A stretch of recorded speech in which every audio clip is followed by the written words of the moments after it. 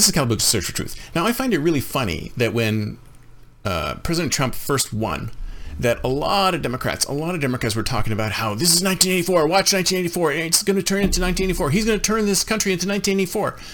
And that's exactly what the Democrats did to us. That's exactly what the news media did to us. That's exactly what big tech did to us.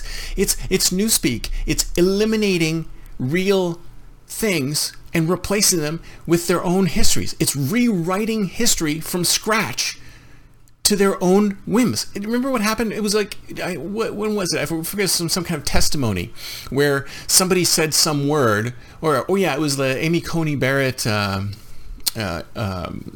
interviews where she said something about sexual orientation or sexual identification or something like that, and then the moment she said it, they went in and they edited dictionaries.com's definition of the term based on what the leftists wanted it to be. See, reality is not reality anymore. There's no such thing as a fixed reality. Even though there's a physical fixed reality, the physical fixed reality is being replaced with this layer of virtual reality that can be modified at will by the tech companies and the media companies, because they know that we experience the world through these devices.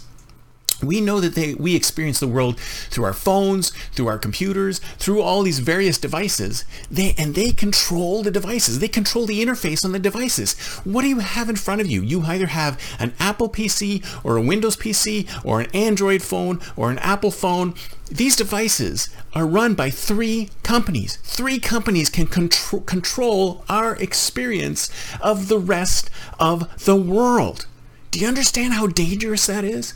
Do you understand that our experience of the rest of the world is controlled by these three companies? And if these three companies decide that black is white and white is black, then all of a sudden black is white and white is black, because you're not going to see.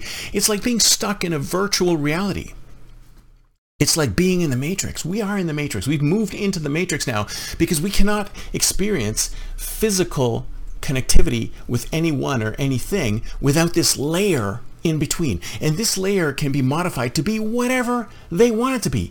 We are being controlled, we are being programmed, and we're imminently programmable. We're imminently programmable. We are being controlled and programmed by these companies to think and do what we want. We don't have free will unless we take it back. We need to take back the free will that is ours by birthright, that human beings should have. We have to stop just mainlining this BS that we're getting from all these tech companies and all this mainstream media and all this media, period, no matter what media it is, and get to the bottom of it and get to the truth of it.